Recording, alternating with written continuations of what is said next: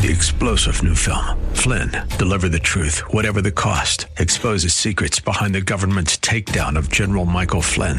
Flynn knew what the intel world had been up to. He ordered the first audit of the use of contractors. This set off alarm bells. He told the truth. He was the most dangerous person for Donald Trump to hire. They had to get rid of Flynn.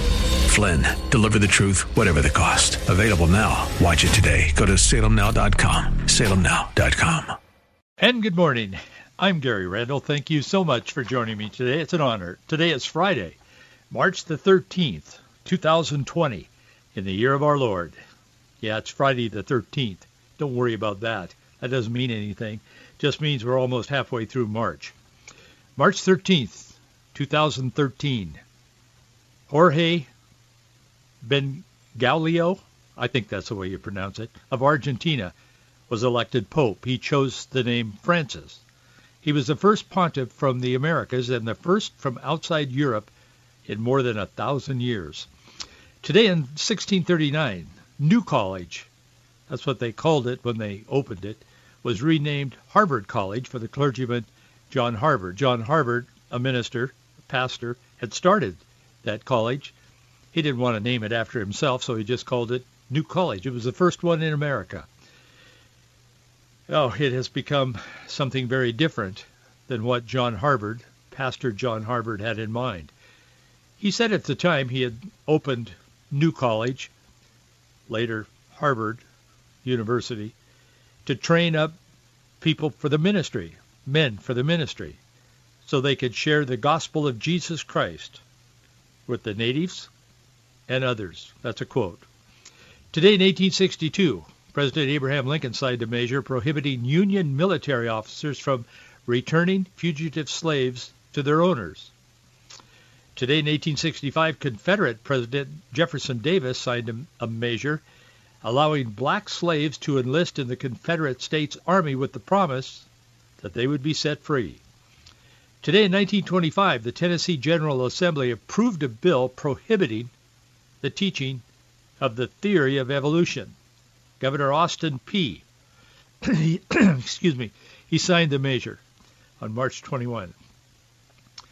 That became a court battle, as we know, and I won't take the time to get into that today, but there's that element in the culture then and now that just can't accept creationism. Today in 1933, banks in the United States began to reopen after a holiday. The holiday had been declared by Franklin D. Roosevelt. Big financial problems in the early 1930s, as we all know. I think most of us listening to us, some of you, I wasn't alive in those days, but boy, I heard about it as a kid growing up. People that I grew up around were still talking about it as though it were yesterday. Today, in 1934, a gang that included John Dillinger and Babyface Nelson, they robbed the First National Bank in Mason City, Iowa. They made off with $52,344. Now, $52,344 is a lot of money. I know that would go a long ways to extend this ministry, but think of how much that was in those days. Today, in 1980, Ford Motor Company chairman Henry Ford II, he announced he was stepping down. There'd been a lot of negative press. The same day that he announced he was stepping down, a jury in Winamac, Indiana, found the company not guilty of reckless homicide in the fiery deaths of 3 young women. They were killed in a Ford Pinto. As I recall, I could be mistaken, but as I recall, I think it had to do with the Ford Pinto was rear-ended and it burst into flames, and the gas tank was there in the back, and it had not been properly designed or engineered when the Ford Pinto was built. It had something to do with that. It was a big deal. Anyway, Henry Ford II stepped down the same day that Ford was found not guilty, the company.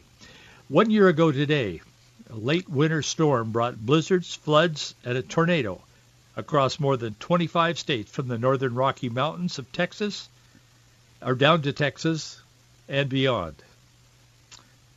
That used to be called global warming. Now it's called climate change. Now it's called the existential threat of climate change. I heard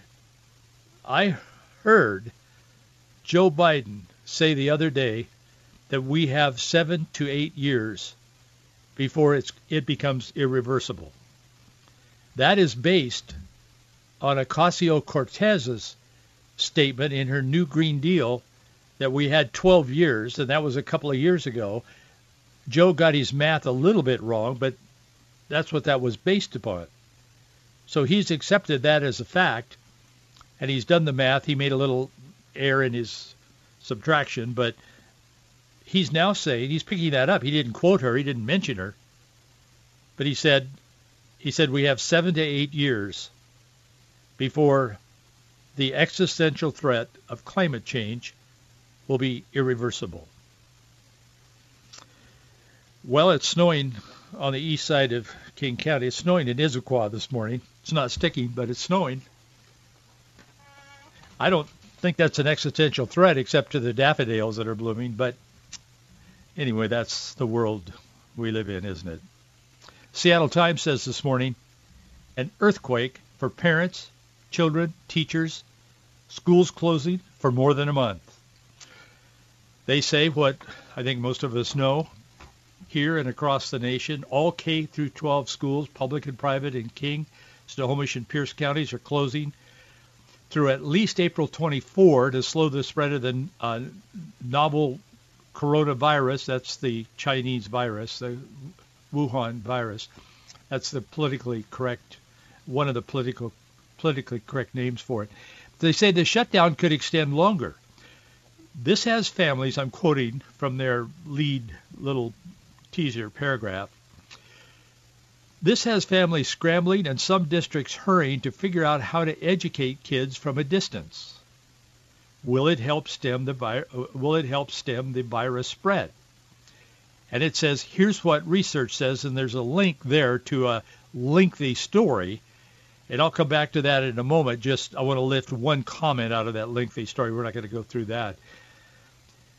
Even my wife wouldn't want to go through that with me, but it's long, and it's probably well thought out. It's very positive of the governor, of course. But I want to come back to that story. Here's what research says in just a moment. But the Spokesman Review in Spokane says Spokane schools preparing for closure order after schools in 3 West Side counties shuttered. That's the headline. Oregon closed all schools in the state yesterday. Brazil's president has tested positive for the Wuhan or the Chinese virus. That is just days after he met with President Trump in Florida at Trump's resort down there, Mar-a-Lago. Now there's a big to-do in the media. Is President Trump obviously could have been exposed. Is he going to get this? I don't know, but that's what's going on. That whole notion of this virus is dominating the world. All of the news is falling around the virus, and it should be. People are concerned. Some people are panicked. It's a big deal. This story, long story, in the Seattle Times this morning is written by Hannah Furfaro or Furfaro or something like that.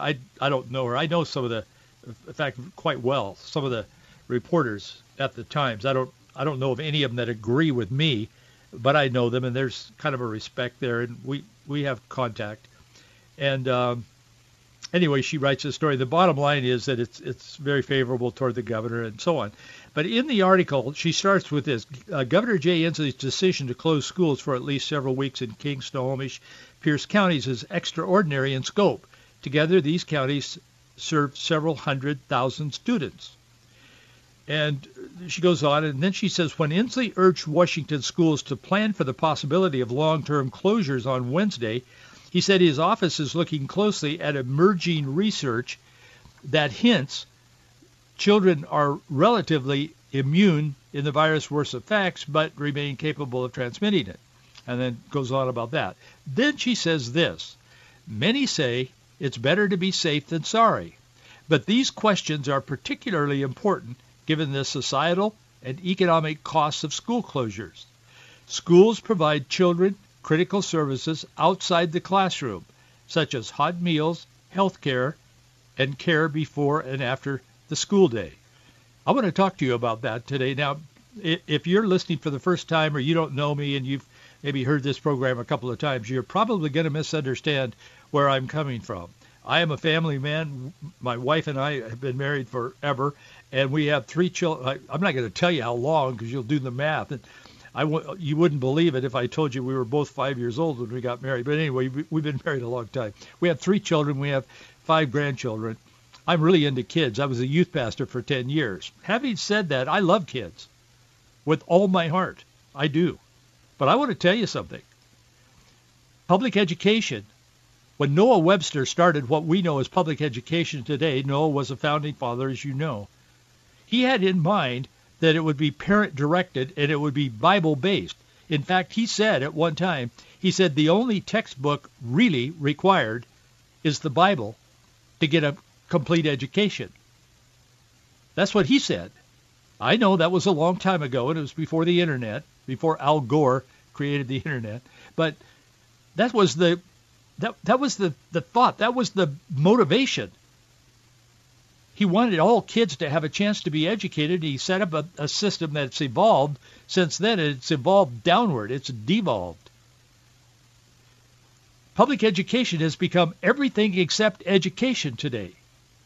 And this paragraph, just in passing, and I want to put this in fairness, I want to put it in context.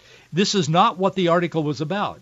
It's one paragraph in a very long article that ends up, it raises all kinds of questions. It ends up being very, very supportive of the governor. And I mean, in fairness, he's probably doing the right thing. I don't care for the governor at all, but he's probably making the right decisions. But my point is that I'm lifting this paragraph out of this context. It's a given. It's not even questioned anymore. Is education really about, is it really about hot meals, health care, and babysitting? Please don't misunderstand me. And if you do, I'm sorry, but is that what education is about? The answer, unfortunately, is yes, it is. I want to talk to you a little bit about that today. 1 Peter, he knew about perilous times and difficult times, and Peter knew a lot about, failing and asking for forgiveness and all of that. But Peter wrote in 1 Peter 5:7, casting all your care upon him, for he careth for you. A lot of people have cares today as this virus continues to bring down kids, elderly, and it is certainly transforming our culture and the world culture at the moment. Sporting events, all of this stuff is shut down. I mean, major sporting events. Billions and billions and billions of dollars are involved in the decisions that are being made. It is a time for a lot of people, hyper anxiety. But I just want to tell you this morning, before I continue with what I want to talk about, be anxious for nothing. In everything, give thanks. God is good. God is in control. God loves you. And God will help you and be with you. He will protect you. His hand will be upon you. He will never leave you nor forsake you. Just don't be overcome by anxieties or worry. And don't make dumb decisions in a spirit or in a moment of fear or anxiety. Just be calm. Almighty God, who created all things, we didn't evolve. We didn't just happen to end up here as we are in the human race. God created us in his image, his likeness, and he loves us, and he's with us. And by the way, God is real, and he's very real. He's a very real presence in the lives of believers who have accepted him through his Son, Jesus Christ, and who walk with him and talk with him you are his own. So don't forget that. And all of this noise and all of this confusion. And it is, it's based in reality. There really is a pandemic around the world. But don't be overcome by it. Education. The Bible is clear about the importance of educating ourselves, our children, and each generation. Education Week reported yesterday that 2,100 schools had already closed across the nation.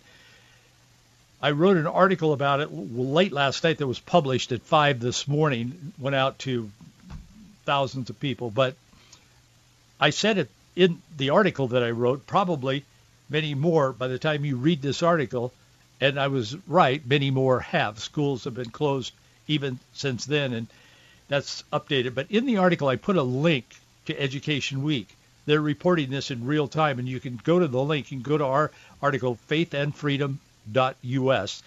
And in there, you'll see Education Week, the word highlighted, and you can click that and go to it's a dynamic report on how many schools are closed and where. It goes through the whole nation. And you can find yours and look at it or whatever. But I would encourage you to do that if you want to keep up with what's going on. But Michael Donnelly, he's an attorney with the Homeschool Defense Association, HSLDA. And in fairness, I want to tell you that Marjorie and I have supported them and do support them because we believe in homeschooling, believe in other forms, Christian education as well.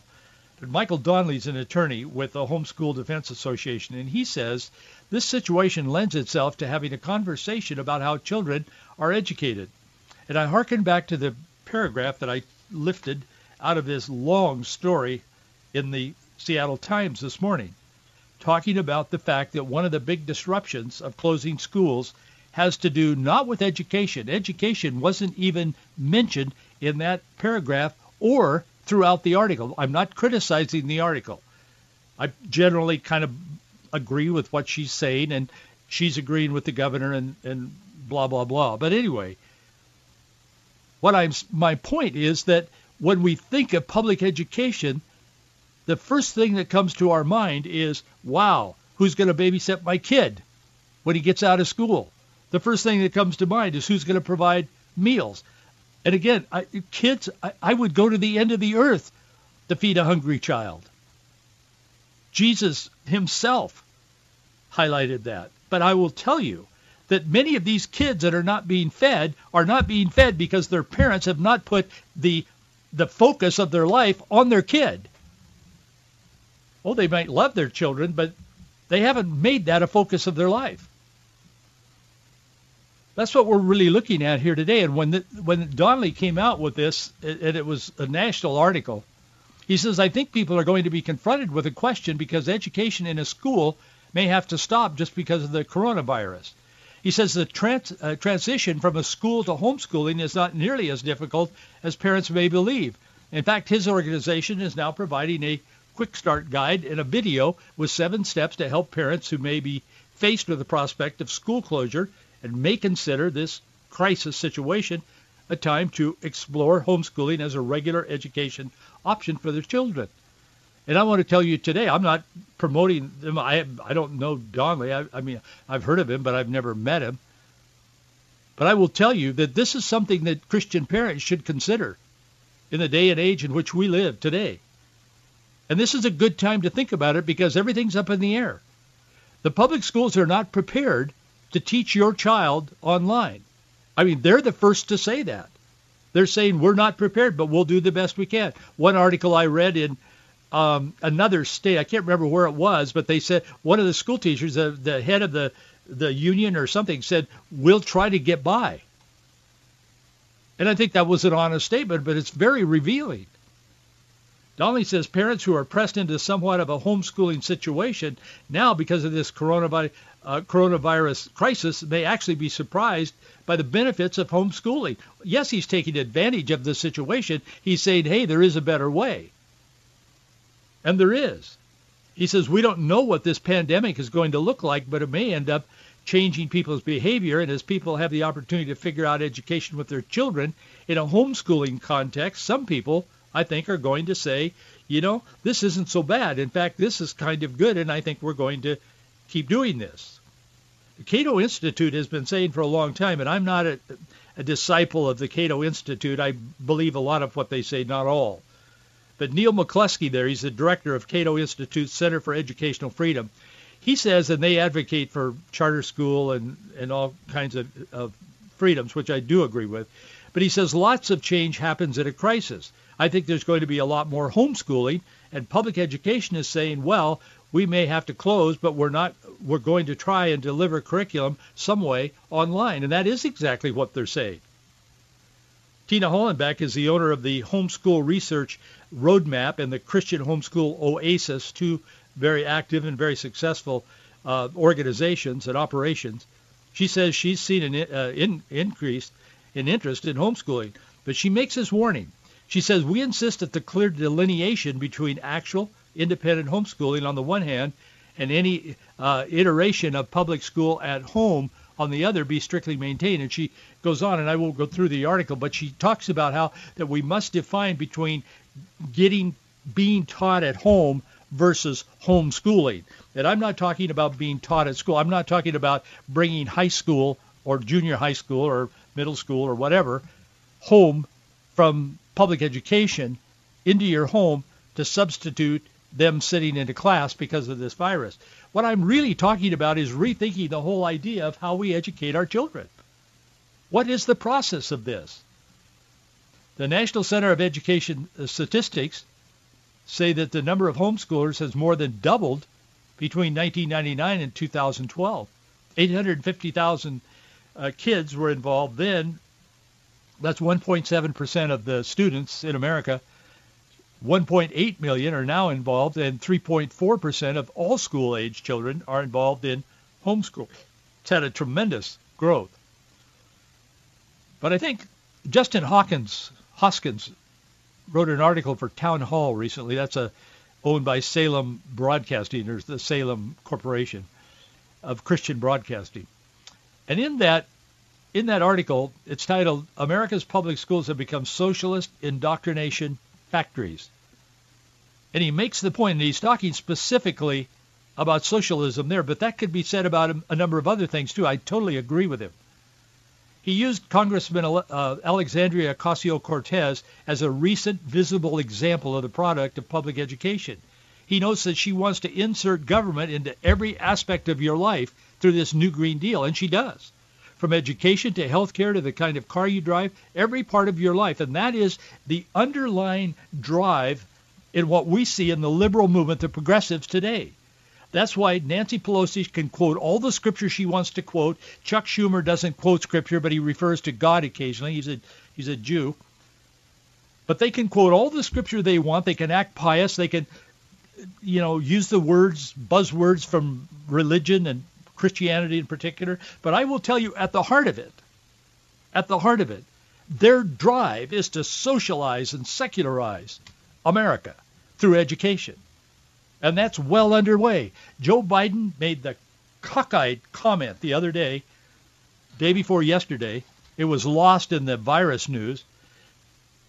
But he said, this is a quote, religious freedom is a fundamental American value, but states have inappropriately used broad exemptions to allow business, medical providers, social service agencies, state and local government officials, and others to discriminate against LGBTQ plus people.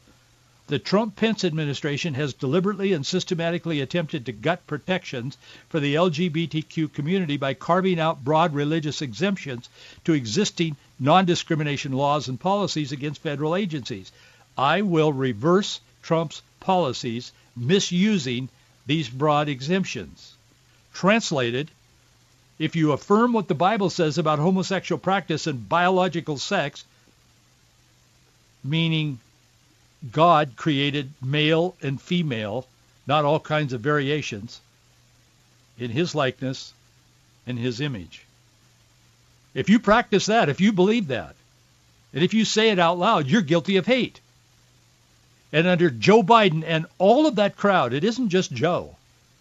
He's not a lot more than a puppet, honestly, but at this point in his life. But you're guilty. And you will be punished by law because they've put the laws in place, particularly under the Obama administration. That's what I'm talking about. And your kid, your child, or your grandchild is growing up in an atmosphere where this is hammered into their brains and their minds every single day.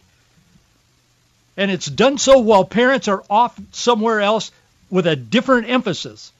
And now when we're looking at education, the first thing out of the mouth of a journalist, and I'm not criticizing her, I'm using her as an example, Hannah, or whatever her name is. The first thing out of the mouth is, well, how are we going to feed these kids? Who's going to pick them up? I mean, what about after school? What about staying at school? I mean, who's the babysitter? That's what education has become. Make no mistake. Education is no longer education. It's indoctrination, and they are stealing the children of this nation and of the Christian community.